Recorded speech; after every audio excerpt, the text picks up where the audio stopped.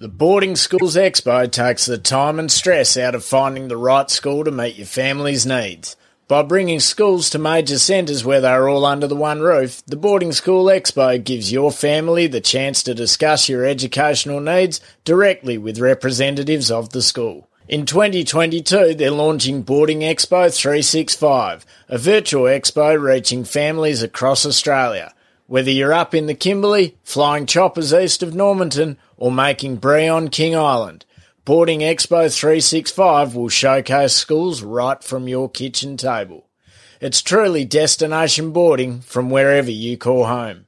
Head to their website, boardingexpo.com.au, to discover your boarding school options today.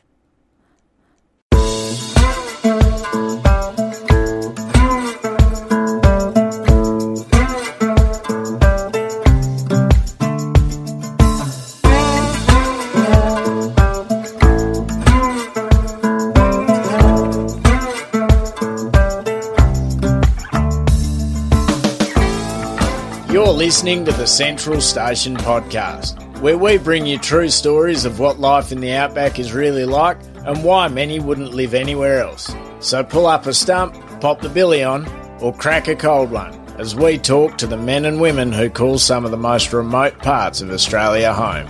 This podcast is brought to you by Ariat Australia, the perfect choice for the tough jobs. Ariat boots and clothing work hard, look good, and are so comfortable there's never a need to slow down. Visit ariat.com.au today.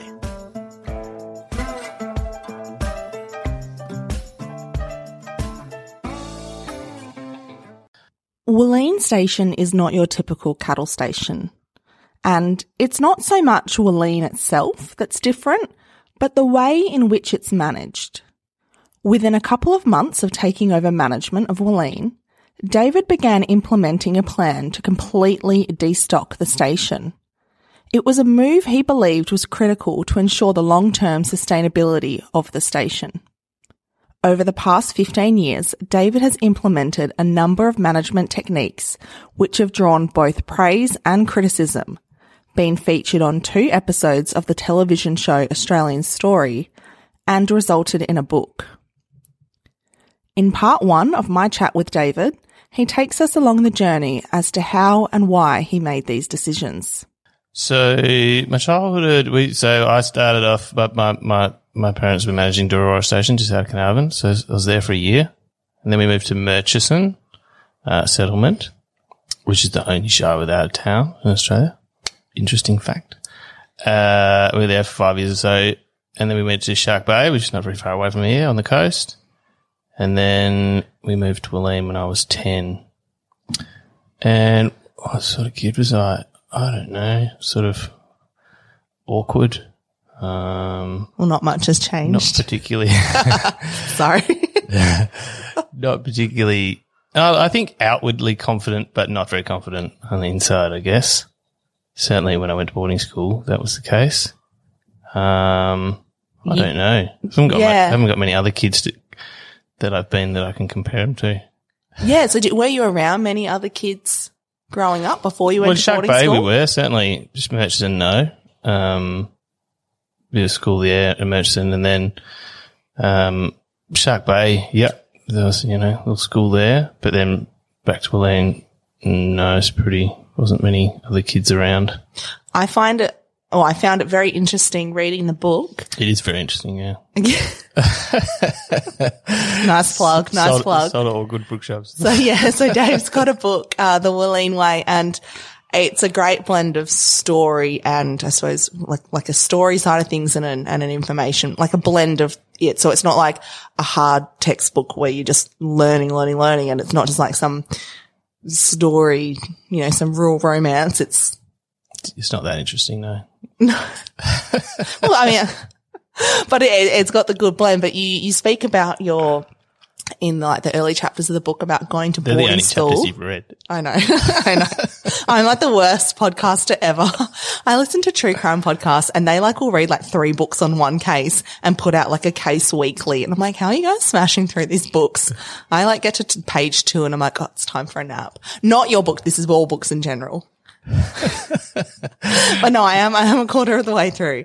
But in the early chapters, as you so delightfully announced to all our listeners, the only chapters I've read so far, I did the cheat thing. I just watched the Australian Story. Oh, yeah. You know, when you're at school and they're like, oh, we're writing an essay on Romeo and Juliet and you're supposed to read the book, but then you just go watch the Baz Luhrmann film instead. You're like, yeah, I can write an essay on this now. I was the guy that read the book. People would come to me and say, there's the only thing I was very good at school was reading books. Other kids would come to me and be like, what happened in this book? I would read it in a couple of days. Oh, I did actually read all the books in school. I used to be a mad reader and love the MS Readathon, and it's just in my adult years that special. Anyway, back to the parts of the book that I have read. You describe it as a child going to boarding school, this sort of social anxiety that you had, which really resonated with me. But, you didn't know how to open the door into the dining hall, or on your first day of school, was it you just didn't really go to any classes because you didn't know where they were? So you just wandered the halls? Yeah. I don't think it was social anxiety, because socially I was really boisterous and really annoying probably for a lot of the kids, and again, definitely not much has changed. Definitely all the teachers. But yeah, there was all these, I've forgotten what I called the chapter of the book. Irrational fears. Yes, that's right. Yeah. That I just, coming from, and when I was writing the book, I remember being really anxious about things, but I couldn't really remember why, but I could remember where I was on the school grounds when I was anxious sometimes. And I thought, what was that about? And then the more I thought about it, the more all these irrational fears that I had at the time came back to me. And I was afraid of doing almost everything that you needed to do in order to, get around, physically, or to buy the stuff that you needed. Just didn't know. Library? The library, yeah. I just didn't know how to do any of that stuff, which I guess is not that surprising, but I was terrified of asking anybody how to do it. So I just developed these ridiculously irrational fears, and probably the worst one was the dining room door, because I didn't know what the signal was for opening the door to go into the dining room. This would be like 300 kids lining up, only 100 lined up at a time, but they'd all line up to go into the dining room, and then some secret signal that I didn't know about would be given, and then they'd open the door and they'd all file in. But I couldn't figure out what that signal was. So I was terrified of being at the front of the line, because I didn't know what the signal was, because normally the doors are locked, and I didn't know what the signal was for actually opening doors. And it was only until, I don't know, I reckon I was probably year 11 or 12 before I figured out that if you were right at the front of the line, you could hear the click when they unlocked the door. So that was obviously the signal for going in, but I didn't know what the signal, and try as I might, I couldn't figure out what the signal was. So I would never be at the front of the line. So I just hang back awkwardly, pretending that sometimes I'd just walk past the dining room and go back to school, pretending that I had some business back at school, which I didn't have, just so that I couldn't be at the front of the line. And I didn't want to be in the first 3 or 4 people in the line, just in case, one of them did have business and they got sort of called away to do something else. And I was happy, being 5 or 6 back, that was fine, but nothing could convince me to be the first one to line up at the dining room. But that was probably an extreme example. There's heaps of things like, I wouldn't catch a bus because I never knew what the fare was. So I didn't know how to give them to get to wherever I wanted to go. So I would just never catch the bus. The library confused me immensely. I actually joined the Claremont Library down the road. So that I could study libraries to figure out how you know where to find the book that you actually wanted to get out. So I went to pretty ridiculous lengths and for some of those, the library one carried on into university years. So it's ironic now that you have a book in a library. I probably wouldn't be able to find it in a library though, but I'd be happy to ask now. I've got asking down pat, I think. I'm sure those experiences probably can resonate with a lot of our listeners. That dining room door one, makes me think of whether I've either been overseas or in Australia and at a new type of intersection where maybe there's a median street, or when you're first in line at the lights and you're not going straight, but you're turning but it just seems new and weird, and you're like, oh my God, I don't want to be the first car. Like, where am I going to drive into oncoming traffic, or am I going to be in the right lane? I definitely felt that a lot at intersections, and I'll try and hang back and be like, someone go in front of me for the love of God. Just pull over. Yeah. Like, can I have a big flag on my car that says I'm not from here, so I need supervision? That's what your hazard lights are for. I find it very interesting though, and I wanted to start off our conversation sort of, covering that story, because while as a child, perhaps that was something, that affected you and influenced your actions and behaviors, as an adult, you seem to have grown into a very confident, I know you said like socially you were outspoken and boisterous and whatnot, but as an adult, not that I know you that well, but it doesn't seem like that's something that's still, it seems like you've outgrown that. And then it's almost the opposite. Like, you're very happy to ask the questions and. Yeah. Not only did I outgrow it, like I found a real, like when you get over those irrational fears and you do stuff and you figure it out, like it's really, I found it really, really encouraging. Empowering, yeah, maybe like it you know, really gives, like getting over your fears is like a really, empowering, sort of thing. So then I sort of embarked on, you know, trying to figure out what those, I didn't do it consciously necessarily, but I would, especially when I was traveling overseas, that was a really good opportunity to do that because no one knew me. So, you could pretend like you're the sort of person that always catches the bus. And if everybody looked at you like you were weird because you did it wrong, didn't really matter because you're in a different country and it was unlikely to get back to the people that knew you. So like I found it really, really like quite good fun, I guess, to actually seek out those things that I was afraid of and try and get over them. Yeah. And then, you know, recognize that eventually sort of figured out that nobody really cares what you're doing anywhere near as much as what you do. You know, you feel like, you know, you feel like you're, you look stupid or something, but really nobody else thinks that. So, you know, actively going out and, trying to break down those sort of barriers, those mental barriers that I had, I actually found quite fun in the end. And now, you know, I still do find it fun, I guess, if I can find things that I'm, you know, a bit reticent about doing, then I'll try and actually do them. I think we'll find throughout this episode, and for anybody that has listened to you before or seen you on TV or hopefully read the book or will shortly read the book after this episode, I think this concept of overcoming your irrational fears, and at such a young age, you know, because sometimes people don't really get on top of this until later on in life. I'm sure that's played a big role in you being able to do what you've done so far and the journey you've gone on, because it's not been an easy one and it still isn't, but being able to kind of, challenge your thoughts, I imagine has played a big part of that and have that confidence. Yeah, it's probably then another thing, and probably closely linked, is, you know, going to different cultures, going to different parts of the world where they just do things almost completely differently, and, you know, having a good look at whether that works for them, and then realizing that it does work for them, and you think, well, why do we do the stuff that we do back at home? Why is our culture the way it is? Because it obviously, I mean, this different culture is showing that it doesn't have to be like that. You know, really trying to break down that cultural stuff to its basic building blocks, and then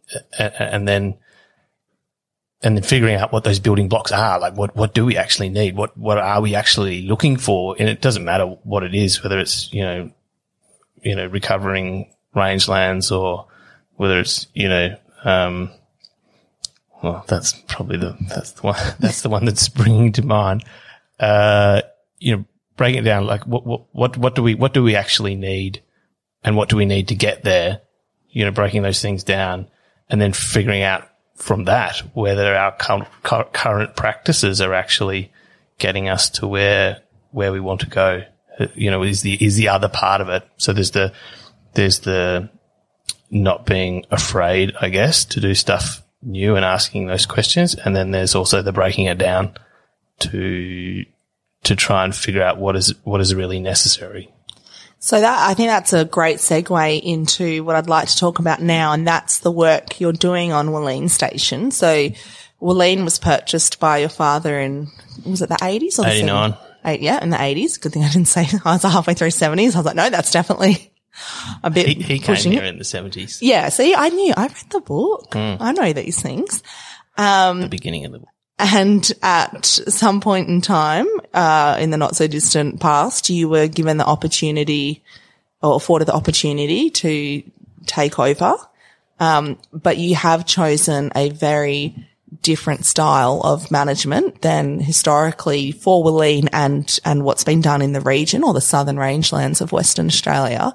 So I suppose, maybe you can tell us a little bit about Wollene and the region, and then I'd like to get to what was the catalyst for you having such a different approach rather than business as usual, you know, taking on, you know, the business from your father and just continuing on as many of us do with the way things have always been done.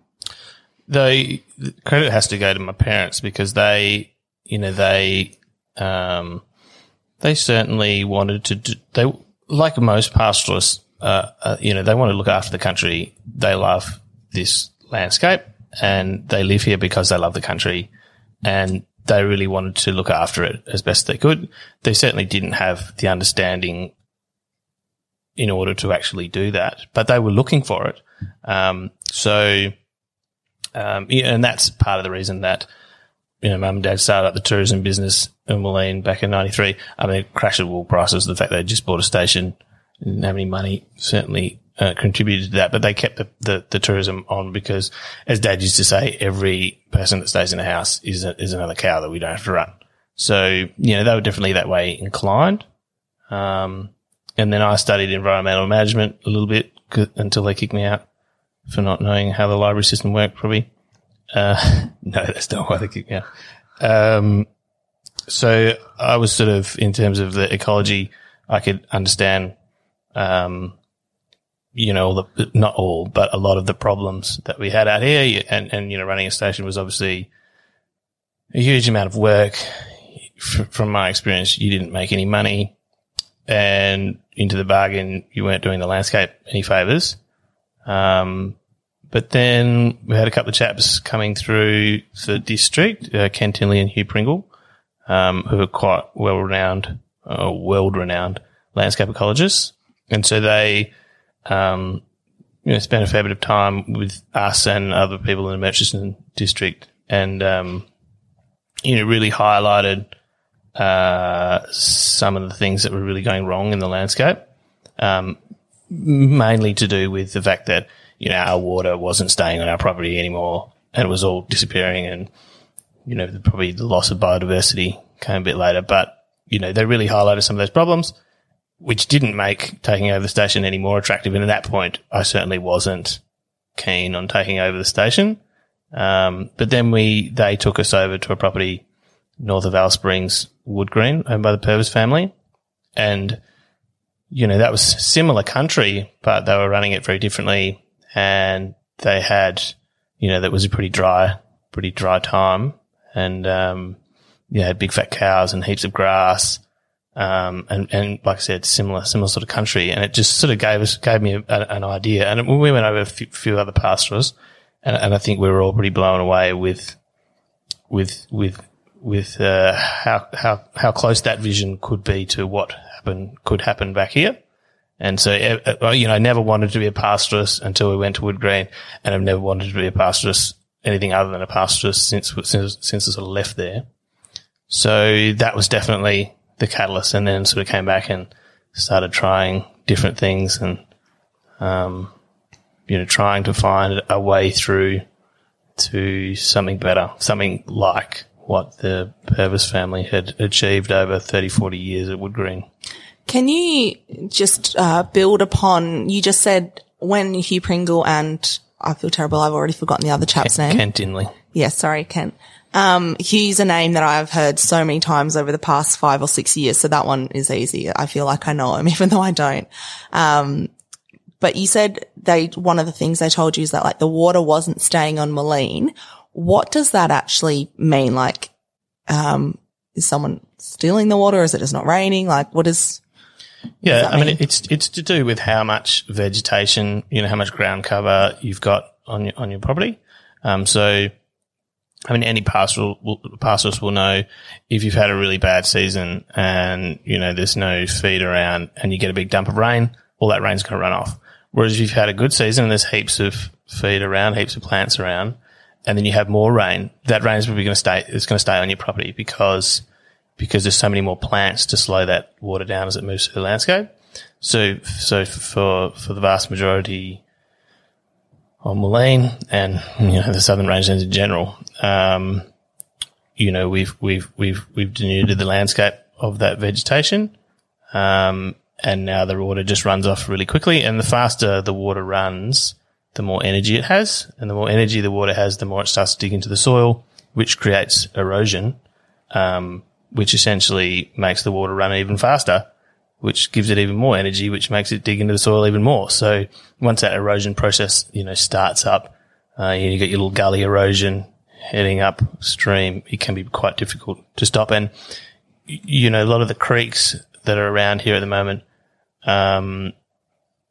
we just thought that they were natural occurrences, but a lot of them are not. A lot of them, are simply the end result of a lot of erosion. And, eventually you end up with a creek. And you can see that on, old roads and things. Put a road in a place where it diverts the water and it will become a creek, eventually. And quite often pastoralists will move the road 40 metres over and build a new road, and then that will become a creek as well. So I have a bit of a special talent of making up analogies of things in agriculture for lay people to understand, and I've just had one pop into my head from what you're explaining, because I'm just thinking if anyone listening, perhaps has never been out in the rangelands or isn't familiar with, what ground cover is in the erosion cycle. Okay, so let's imagine you're on your front lawn, and you've got your driveway and your lawn next to each other, and we'll pretend that they're flat for now. If you put the hose on your lawn, the water is going to run, but because there's all that grass, it's going to kind of go slowly through the lawn.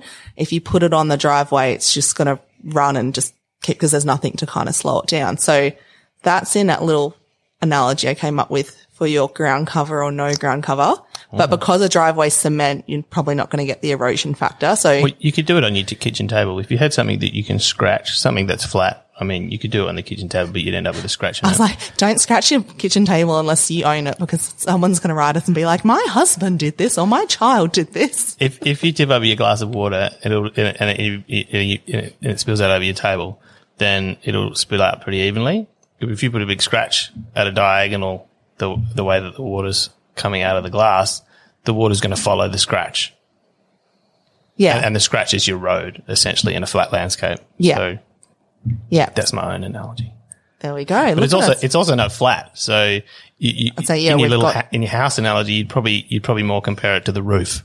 So, because you've got the roof and then you've got the gutter. The gutter is the erosion going through, and then the roof is the landscape with no plants on it. Imagine if you, grew turf on your roof. How much less water would get into the gutter, I guess. And how long it would take to get in there. Yeah. Okay. So that's just my little thing. Whenever I'm hearing things, I'm like, okay, would somebody listening in Melbourne today or somewhere else in London, are they picking up what we're putting down? Especially because this is an audio context, not a visual, medium, sorry, an audio medium, not a visual one. I'm like, would they get it? So. Well, you're making so many hand signals. So. I know, it's me shaking my hands around. Well, because I knew you were going to say that, so people now know that I'm shaking my hands and gesturing. Can you give us a little bit of context about, it's been covered briefly in some of our other episodes, but I suppose the thing is not everybody listens to every episode we have, so this might be the first one or the only one they listen to. Which would be a mistake. fantastic, all of them. Oh, look at you. Someone's trying to get brownie points. Didn't ask any hard questions. Let that block of Toblerone go, like Toblerone. So traditionally, I suppose I'll just put in my 2 cents and then I'll let you respond to it, because I've only started to shift my thought process in the last couple of weeks. So traditionally the Southern Rangelands, if you think about it in the history of Australia, we're still a relatively young country, and people came here and settled it and started farming the land. And this part of the world, or the country, they were doing grazing sheep.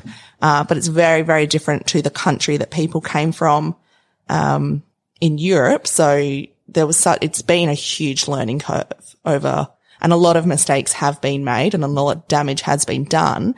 But I'd like to think that for a good chunk of it, people, like you don't know what you don't know at the time, and they're learning about a very new landscape, a very old and fragile landscape.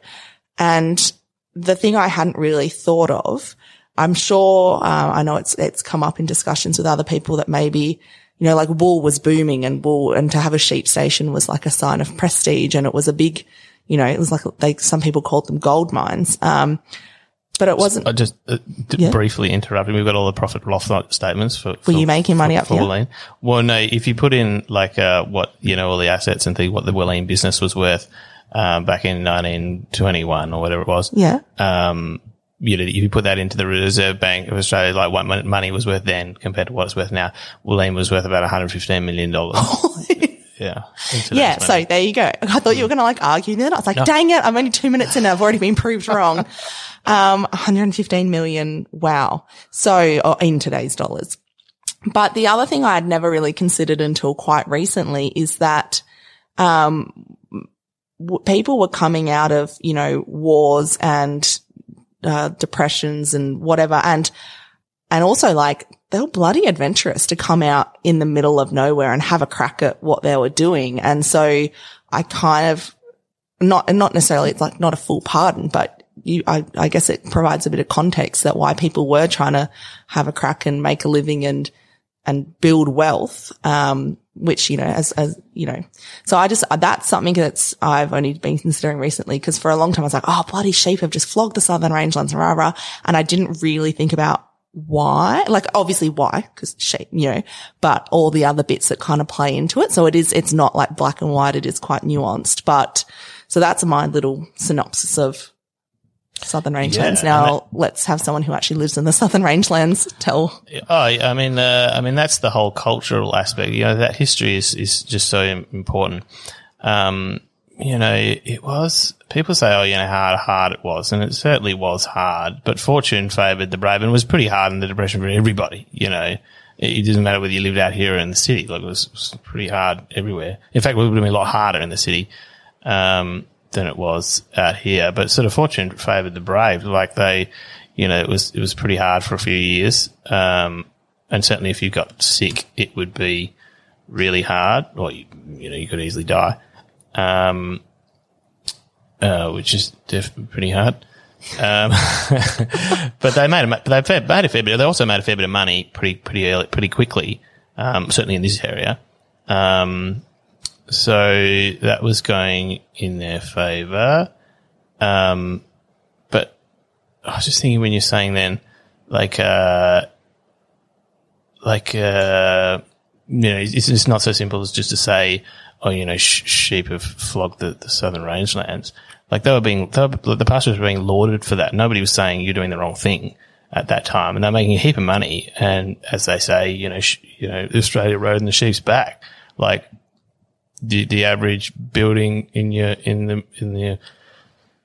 the main street of a little town or in Perth that's got 1901 written on it, chances are it was built with money that came from wool. It built the nation, that money, but it didn't come for free. The other side of that was that we did end up with a degraded landscape, which is something that I think we have to fix so that we can, continue to use it as a resource in the future. When did people start to realise the damage that was being done. Cause so I'm not familiar with this country, and if I took over Walleen today or any of your neighbours and started running, obviously, luckily I can tap into 200 years odd of experience that's been captured, or 100, whatever. But let's say I don't, I would probably be in the same boat as the people that came out and settled then. Like, you're learning about the species and their role in the ecosystem and whether or not the cows or sheep want to eat them. And you're kind of learning everything from scratch. And you've got to go through a few seasons to see, how does the seasons work? How does water work? And how does this whole thing work? Cause it's nothing like England, Scotland, Ireland, wherever people came from. When though do you think people started to realize, like, oh crap, we're actually, not only doing bad, like it's not like a bad year, but we're kind of done a fair bit of damage and it's going to take time to repair? I mean, who knows? And I think there'd be a scale all the way through. Like, some people probably would have recognized very early on, and some, I would argue, still don't recognize that there's issues. But certainly, like, if you're looking back through the history of it, the 1941 Royal Commission into the lost economic potential of the Gascoyne-Murchison region that's a big one. And it's a big one, not necessarily because that's when they first, realized, but it's definitely the best documented, being a Royal Commission. So yeah, that would definitely be. What was the outcome? Like, when you say Royal Commission, I think, like, I know in recent years there's been one into like banks and aged care. I didn't realize we had them back in the 40s. Like, I guess they've been going around for a while. Yeah, they're old. What was the takeaway message of what they found for this region? Well, they estimated that about 75% of the saltbush bluebush country, which is your sort of high productivity country, had been wiped out by that time, and about 25% of the mulga country, which is your sort of medium productivity country, had also been wiped out. Which is a lot more. There's a lot more mulga country than there is saltbush bluebush country. And the major recommendation was that the pastoralists got low interest loans so that they could restock quickly, which in my opinion would have been a complete disaster and made the problem a lot worse. So they're saying you've damaged the country, but we want to make it affordable for you to put more animals on the place. Yeah. And so I guess they realized that their pasture was a very low ebb. What they didn't realize is how slow growing a lot of those plants were that they'd taken out, and how hard it was going to be to get them back. They didn't get the money, or probably the reason that they didn't get the money for providing those low interest loans is because the Second World War started not long after that. And so then they have enough money to give to pastoralists to buy more stock. Can you run us through some of the major players in terms of species out here? Like, I know I don't know if you've got 100 species on the place or 50. Like, I know there's a lot, but maybe some of the major players that are really important and that can tell you about what's going on in the landscape and what are of what we consider of value for livestock. Crikey, how much time have you got? Well, that's what I'm saying, the major players, so maybe like the top 5 or 6, we'll just talk about families. So, the saltbush bluebush species are generally regarded as being the productive ones from here. Like, they're the shrubs that make this the sort of the productive shrublands, I guess.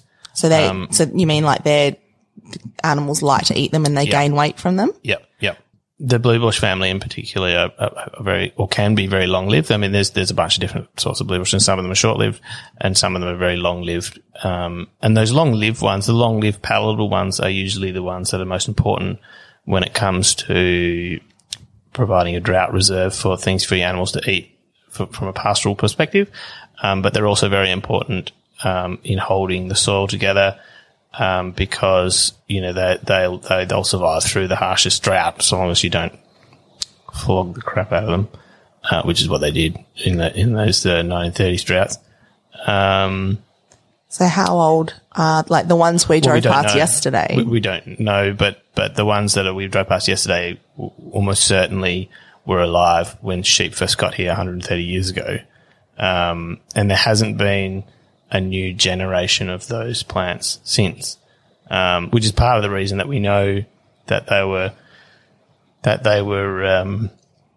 that they were around then. And that's true for a lot of trees, like things like gum trees in the river. There's really big old gum trees, but then there's no new generation through till sort of 2006 sort of. It's almost like you need to go put little tags in them and write like 2021, like that this was existed here. So then in 100 years they can come back and like something will still be grazing that same plant. And they'll be like, oh, that plant was definitely here. Because I think if you're somebody that lives on a place, and you've been there for generations, like you get to know your country, you can keep an eye on things like that. But if you're, say, changing managers or owners every couple of years, like. But it's not only that. I mean, so there's a thing called the shifting baseline syndrome. Because the landscape changes so slowly out here, no pastoralists have grown up seeing how good it was before the 1930s drought. So everybody just assumes that what it is now is what it has always been. But, a fairly rudimentary look at the, early explorers' accounts and all those sorts of things would show that that wasn't the case. And the fact that your landscape is degrading at a rate now, which it couldn't possibly have sustained before, shows you that there were a lot more plants in the landscape. But everybody's got used to it now, and everybody grew up with it. And that's as far back, even if their family has been there, multiple generations, nobody can remember it being, or maybe they can remember it, or they've heard, but they've never seen it. So, so they just assume that what we've got now is normal. Okay. So we've done blue bush and saltbush. Just briefly, like what are the other major players out here and what have the changes been in their, I suppose, existence or, yeah. Yeah, so a lot of those saltbush, blue bushes have been, really pegged back and possibly some of them disappeared altogether. Some of them are very sparse, like you can only find a few plants in a couple of paddocks, whereas they used to be all over the place. There's all the acacias, which are generally pretty robust and not that palatable. So most of them are still around. Is that your mulgas? Yeah, like mulga, for example. But mulga's like it's a long-lived species as well. And people look out and they see a heap of mulga trees and they're like, wow, things still look reasonably good. There's still plenty of trees. But those trees, a bit like the gum trees, they were big trees when the sheep got here 130 years ago. And what you really need to look for is whether there are new generations of mulga tree coming through, because if there isn't, and quite often there isn't out here, once those older trees die, which admittedly will take another 50 years or more, there won't be any trees without those new generations coming through. So these plants are like the equivalent of like some turtles and dinosaurs, like, when you see, not dinosaurs, sorry, crocodiles, basically a dinosaur, and they're like, oh, this crocodile or this alligator is like, when you see a turtle and they're like, this is 100-year-old turtle. Like that's what these plants are like. Well, you might look at them and not think. Yeah. So you might look at the turtle and be like, oh, it's a turtle. And they're like, no, that's like 100 and something years old. Well, trapdoor spiders can be 50 years old. I'm so glad you shared that with me. Do we have those on Walleen? Absolutely. Yeah. No, they're fantastic. It's not that one. Okay. Small. Well, somebody told me I can't remember. One of the little kids from Kadari was telling me those, what do you call them? Not jokes, but, riddles the other day. And the answer was a trapdoor spider, but I can't remember the question, but that's the punchline. So it's good to know that they're actually real spiders. I'm not very good at riddles. So from now on, I'm just when someone starts off with a riddle, I'm just going to be like, trapdoor spider. And eventually I might get it right. You might get it right. Okay. So coming back to this idea of wanting to do things differently, was it, is what you're doing now similar to what Bob Purvis did, or was that just a sort of in general saying things can be done differently, but are you again doing them differently to how he's done them? Yeah, no, yeah, we're definitely doing them quite a bit differently. I think Bob did destock for a short period of time very early on, but he's kept cattle pretty much all the way through. And I've the greatest respect for him for that. And a few other people I know have done sort of similar things, maybe not got the results that Bob has, but fixing the country while you're still making most of your money out of cattle is a much harder proposition, like a much harder proposition than, in my opinion, than essentially concentrating somewhere else while your landscape recovers. I suppose we should tell people, I've just said, you know, you've been doing things differently, but we haven't explicitly said what your management decision was and what you are doing differently. So maybe run us through, okay, so you get handed Wollene, or you actually had to put a proposal to your father to say this is how I would manage it. What was the plan? So the plan was to destock for as long as possible. Destocking is not new. People have destocked before. But usually they don't do it for a particularly long period of time. And I think that it's only in the latter years that destocking actually becomes a financially worthwhile thing to do, because for the plants that we want to get back into the landscape, and the epitome of those is the palatable perennial grasses, there might be only one seed on the whole property, essentially, or, let's say one seed in 10,000 hectares. So if you destock, and you get a growing season, which you don't guarantee to get in any year out here. But if you destock and you get a growing season, that one seed's going to germinate and come out and throw out 100 seeds. And so, next growing season and next year, you've got 100 seeds, and they come up and they throw out 100 seeds, and you've got 10,000 seeds. But that's still not enough to actually notice them in the landscape. And the next growing system, which is almost guaranteed not to be the next year around here, we skip years for growing seasons. But the next growing season, you've got 10,000 plants come out and throw out 100 seeds. So that exponentiality is what makes the destocking worthwhile in the latter years, in my opinion. In the first few years, like for a couple of years, destocking doesn't make that much difference, in my opinion. So we wanted to destock for as long as we possibly could, and then we were just going to run cows enough to pay the bills, get us back on track, I guess, financially, and then we're going to destock some more. So that's for two reasons. One, because we needed the cows to make enough money to survive, and we overshot that. We nearly went broke. But that was always the plan. Well, no, going broke wasn't always the plan, but great plan. Yeah. It was always the plan to push it as close as we could to try and get that exponentiality of the pasture recovery. But then we'd run as many cows as we needed to stay afloat. Also considering we also had the tourism business, that's what we focused our attention on, try and make as much money, or not just tourism, try and make as much money out of contracting whatever we could possibly do to make money. And then we'd only run cattle to try and make up the shortfall every few years. And that was also, like, I don't think that set stocking is a good grazing strategy. And I think that's been a big part of the problem out here in terms of, why the landscape is degraded as it has. So I think, installing some form of rotational grazing is essential. So that trading cattle, bringing them in for however long and then selling them all again, that is a rudimentary, rotational grazing system. So that was also the beginning. It was to pay for the shortfall, but it was also to try and begin, forming a rotational grazing system. So when you say destocking for an extended period of time, how long are we actually talking here? Like 1 year, 2 years, 5 years? Well, the first period of destocking was 4 years. And then I think we had about a year stocked, and then...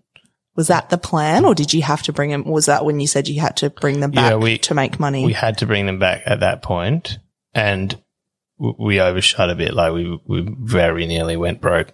From bringing them back or not bringing them back, you mean? Well, we brought them back too late. Yeah. So we didn't make the money early enough. Yeah. And it also didn't help that we were banking with ANZ and with all the... was this around that time? Yeah. And so So they said, oh, it would be a really good idea to reduce your loan amount to this amount. And we're like, well, we'll need that money to buy cows. And they're like, yeah, that's fine. And then we got to that point. We're like, right, we need to buy cows. We need to, increase our loan. And they're like, no, you can't do that. I'm like, well, hang on a second. Our bank manager said, oh, that bank manager's gone. So yeah, I'm working on an episode. So anyone, ANZ saga of. Yeah, so that wasn't very helpful. But then we couldn't afford to buy cows. So, it took a long time to actually find somewhere that we could borrow money. Not a ANZ, they didn't lend us the money to actually buy some cows so that we could. And that gap was maybe the difference between us, getting in and us not getting in. Anyway, so the ANZ said we want the money by Friday. And it was like Monday and we didn't have the money. Yeah. I've spoken to a few other people in the last 2 weeks that had that experience, wanted the whole loan paid. Anyway, that's going to be a whole other episode in itself because wild times. If you could have destocked, and how long would you ideally, if money wasn't an issue, stay destocked for? That's an interesting question because there's two answers to that. There's one for the landscape. What does the landscape need?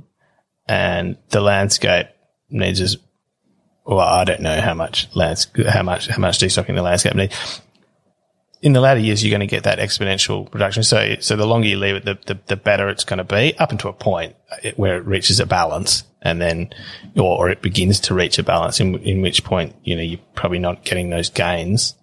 But it's certainly longer than the 14 years that we've been here. Yeah. So, but the other side of that is, even if we had heaps of money, I'd still run some cows, even though in my opinion it's not going to do the landscape any favours, because it's important that this is not why we did it. We did it because we had to run cows in order to make enough money. But we have to stay relevant with the pastoral industry if we're going to have any impact on it. So I think that pastoralism, not just pastoralism, agriculture in general, and in fact society in general, we look very different at the areas that we have for production compared to the areas that we have for conservation. We're happy for conservation to happen over here and for production to happen over there. And I think that dichotomous way of looking at it is a really big problem because the production areas will fail if we don't incorporate quite a bit of conservation in there. But also the conservation areas will fail if we don't incorporate a bit of production, because you can't just have these islands of conservation pretending that the production system around them doesn't affect them now and won't affect them into the future. For example, if we took it to the nth degree and said, look, we're just going to lock up all these areas for conservation, but we're not going to change the way we produce, eventually food security is going to become a really big issue. And let's say, we've locked the whole of the Southern Rangelands up for, 50 years or something. So taking every cow, every sheep off, every goat. Yeah. And just said, we're locking it up and leaving it. Eventually we're going to get to a point, if we don't change those production systems in other areas, eventually we're going to get to the point where those production systems are failing because we haven't incorporated enough conservation into them. But we're going to have the Southern Rangelands, and then people are going to go, we're really hungry. Where are we going to get food? Hang on a second. They used to run a heap of cows in the Southern Rangelands. Let's run our cows there. We have to. We don't have any choice because we haven't incorporated conservation into our production systems elsewhere.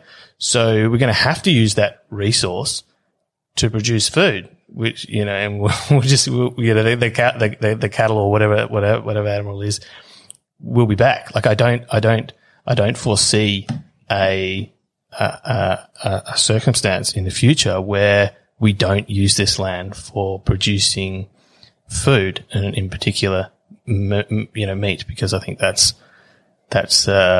will be the most the most responsible use of this land, given all the factors that we'll need to take into account. So I wouldn't just lock Willeen up for the amount of time that it needed, in inverted commas.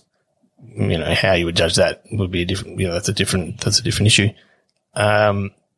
Because it is important that we, as much as possible, stay relevant with the pastoral industry so that we can, I guess we just sort of see ourselves as a bit of a bridge in between production and conservation. And it's not like most pastoralists aren't trying to incorporate conservation into their properties, and they do incorporate it to the degree that they understand how their land systems work and what their pasture is and all those sorts of things. I would just say that we're probably drawing the line a lot closer to conservation, because I think that is what is needed.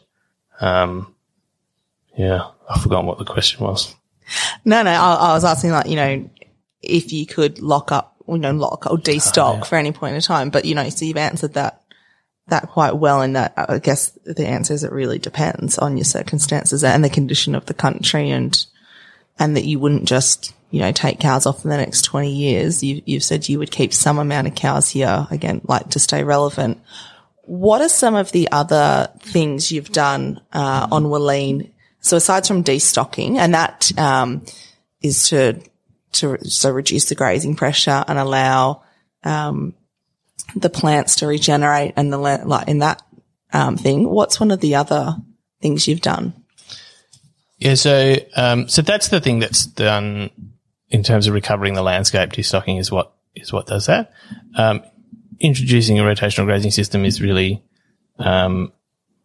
important. I think set stocking is just because under set stocking, the animals just go out, they just find their favourite plants and they eat them till they're all gone. And then they find their second favourite plant and they eat that till it's all gone. And they found their third favourite plant. And after 130 years of that, we've got really ice cream and chocolate bushes. We're kind of the Brussels sprouts bushes, which are nowhere near as productive. So we need to switch from set stocking to rotational grazing. So there's the recovering the country, and then there's learning to manage it afterwards, which is what the rotational grazing, some form of rotational grazing is. Our biggest problem with introducing a rotational grazing system out here has been the unmanaged grazers, the goats and kangaroos, which traditionally have accounted for about 60% of the grazing pressure. So you can't. There's no point in rotationally grazing your 40% that you can manage if 60% is unmanaged, because they're going to continue to graze out the best species. And the best species are the palatable perennial grasses. What does perennial mean? It lives for more than a year. Okay, so some plants only live for a year and others live longer. Annuals live for up to a year. Perennials live for,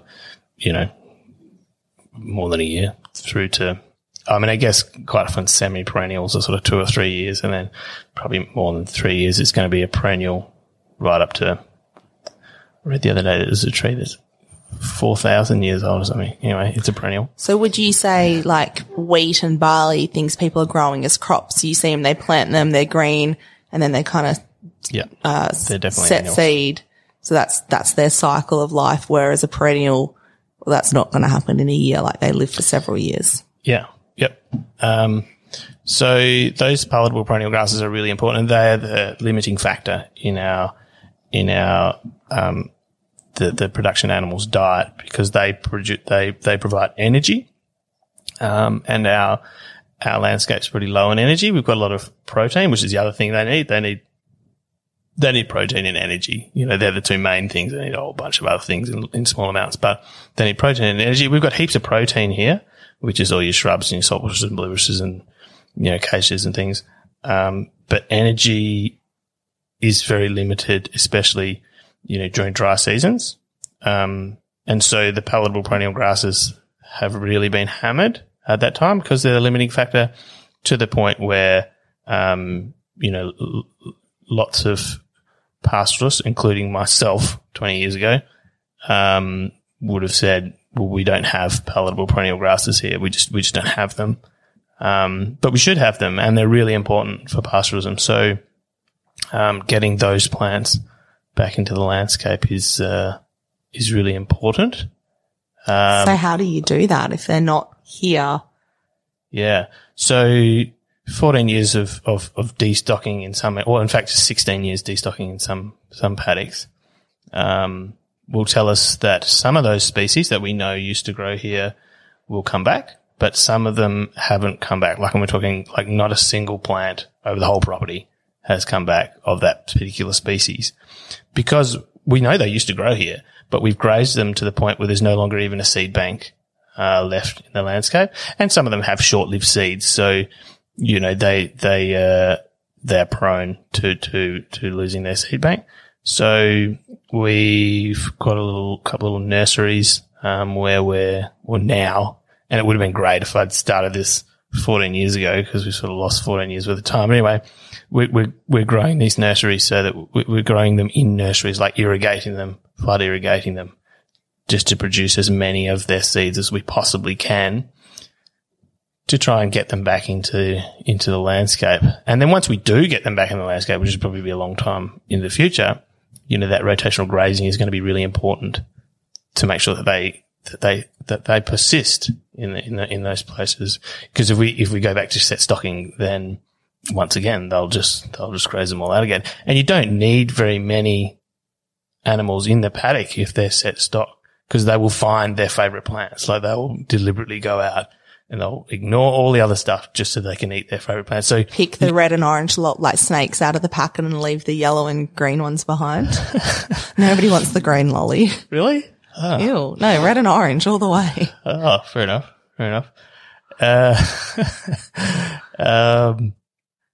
Yeah.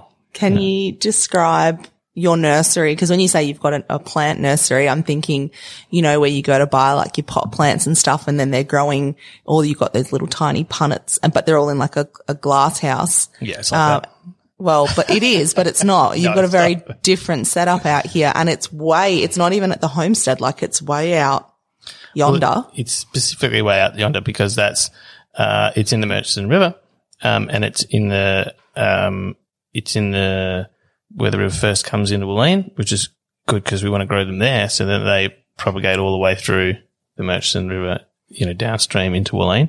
But yet there's a semi-permanent pool there, which is a problem when it comes to trying to manage grazing pressure, because that's an unmanaged watering point for the animals. So we pump so it's a bit of a pain. It's a negative, really. It looks lovely though. So we pump that out onto the grasses. So we're getting rid of the negative of the unmanaged grazing, unmanaged watering point anyway. But we're also getting the positive of getting the grasses growing in the little nursery. So we started that, 3 years ago or something, not knowing whether any of these grasses that we're trying to get would grow there. And they're going ballistic. So, although they're very slow to get established, but they're going mad now. So that's good. It's a pretty cool little area. It's so, you've built it specific, like so much like protection that, you know, so that kangaroos or whatever else can't get in there. Like you've got like this mesh fence to the point where you don't even have a gate to get in and out. You've built steps to go up and over the fence so that there is a gate on the outside. Oh, is there? Well, then why did we climb over the fence yesterday? It's a pain to open. So I was like, wow, he must have built no gate so that there was no chance that somebody, you know, that the gate might, you know, come open, or somebody might forget to close the gate and that something's going to get in there and eat all your hard work. You have to chop her in there. I assume that's why he made me climb over the fence to get in and it's like a little permanent set of stairs so you can climb up and over the fence. Got them cheap in an auction. Cost me nothing. Yeah, that's, we should talk about that later, Dave and his auctions. Okay, well, you do have a gate. Obviously, I haven't read that part of the book yet. But you've got these different species and, like you said, you're flood irrigating. So it's basically like having a giant hose running from that water hole, and you'll run it for periods of time. So it's kind of just like forgetting to turn the hose off, like, and that, you know, and then you come out into the garden and there's just like water everywhere. Yeah, it's a strange pump. But I mean, the pool's nearly empty. I mean, it gets very dry in there because once the pool's empty, then there's it's not like you're growing rice. It's not like flooded all the time. No, but, and it can be really hot and really dry all summer. And those grasses, they're fine with that. They're not going to die because of that. They're accustomed to living here. But having said that, it's not a natural circumstance. We are putting on as much water as we can. But yeah, that's my happy place at the moment. Grass nursery. Nursery is an appropriate name as well, because these are like your babies. Yesterday I almost stepped on one of your babies and you were very quick to be, and then I proceeded to walk around on tippy toes. So what is the most exciting thing you've seen in that nursery? What are you most pleased about that's grown? I don't think that would be a hard question because you were so proud of two of the plants in there yesterday. Well, it's trying to pick a favourite. They're all like, who's your favourite child? I love them all equally. Is the right answer. They're all a highlight. Like all the ones that I'm trying to grow there. The fact that they are growing there is the highlight, I guess. Although maybe the highlight is having read, what's her name? The lady wrote a book about soil. She's from New Zealand. Oh, For the Love of Soil? Yeah. Nicole Masters. And I haven't read it, but I've heard it enough times. I read that and I was like, maybe not. Well, I am growing grass, but I'm like, maybe grass is not is not the main thing that I'm growing here. Maybe what I'm growing is healthy soil. Frances is quite into, she bought a heap of Nutrisoil to spread around the place. So we put a bit of that in it. And I'm like, maybe that's the highlight. Maybe the highlight is all those amazing things in the soil that I'll never get my head around. Providing a little safe bastion for them to repopulate when floods come through. Maybe that, who knows, is the highlight. It's nice to think, though. It might not be the grasses. That was part 1 of our chat with David. Now we've released part 2 at the same time so you don't have to wait. Make sure you go and check it out, especially if you want to hear David's thoughts on wild dogs. Ag Workforce specialises in recruiting for agricultural jobs, including farm work, station work and agribusiness across Australia. View current jobs, advertise a position or register as a job seeker at agworkforce.com.au. If you enjoyed this episode, please share it with a friend or leave us a review. It really helps other people find our podcast. You can find our website at centralstation.net.au, where we have over 1,200 stories published from across Northern Australia. All of our podcast episodes, a tourism directory for visiting an outback cattle station, and training and employment resources. We're on Facebook at Central Station, True Stories from Outback Australian Cattle Stations, and we're on Instagram at centralstation.net.au, and we're also on Twitter at centralstation6. To discuss this episode with other listeners, head on over to our Facebook group, Central Station Podcast.